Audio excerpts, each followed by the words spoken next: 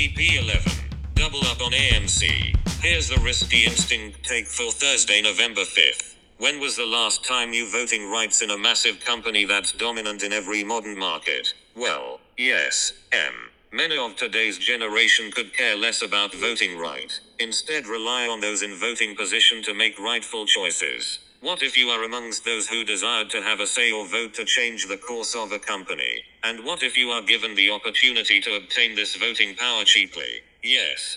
Thanks to COVID pandemic, an unprecedented times comes unprecedented situations and acts. AMC is on the table to shell out 20 million of its Class A shares. Class A shares grants the holder the right to vote at a much higher power than other classes, which typically is Class B, to raise $50 million in an effort to stay afloat, keeping its head above water while treading at a drowning pace. Arguably the opportunity of a lifetime for one to garner this voting rights. Maybe. AMC has struggled for the past year to date, and it still is destined to struggle for some time ahead. But one should make no mistake the essence of this struggles, nor conclude this is the extinction of the largest cinematic theater company in the world. We can best believe it's not going to put AMC out of existence for good, rather on a path to resurrection for a new generational dominance. Let's look at a quick troubling stats. AMC reported its 2020 third quarter earnings, revealing a devastating blow to its earnings. Revenues down 91%,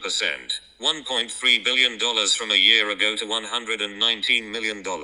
On top of that, losses went 60 miles per hour faster than Tesla, scoring a staggering figure of $905 million, almost doubling last year's figure of $54 million. Yikes. Obviously this financial performance is expected given the pandemic. But don't fret, AMC has finally opened more than 80% of its theaters in the US alone. The green light we have been waiting for, explains the share price surge by 12% prior to end of election day. We will neglect its operations on the international level given it was ordered to shut its doors, after opening 90% of its theaters, amid the recent surge in COVID cases. Let's just call it a glimpse of hope to resurrection.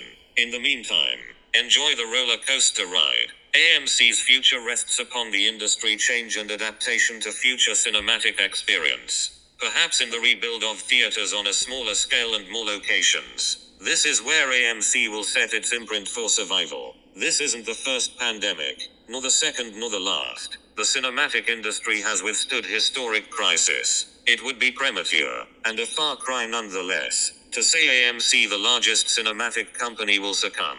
Movie theaters are opening, operating at below to expected capacity. We will pinpoint that to the behavior of consumers remaining at home, currently riding the horse of Netflix and Disney. It's just a matter of short time for the old habits to come back to life. If you were among those hanging on to the poles and wheels of the AMC train, doubling up, hold on.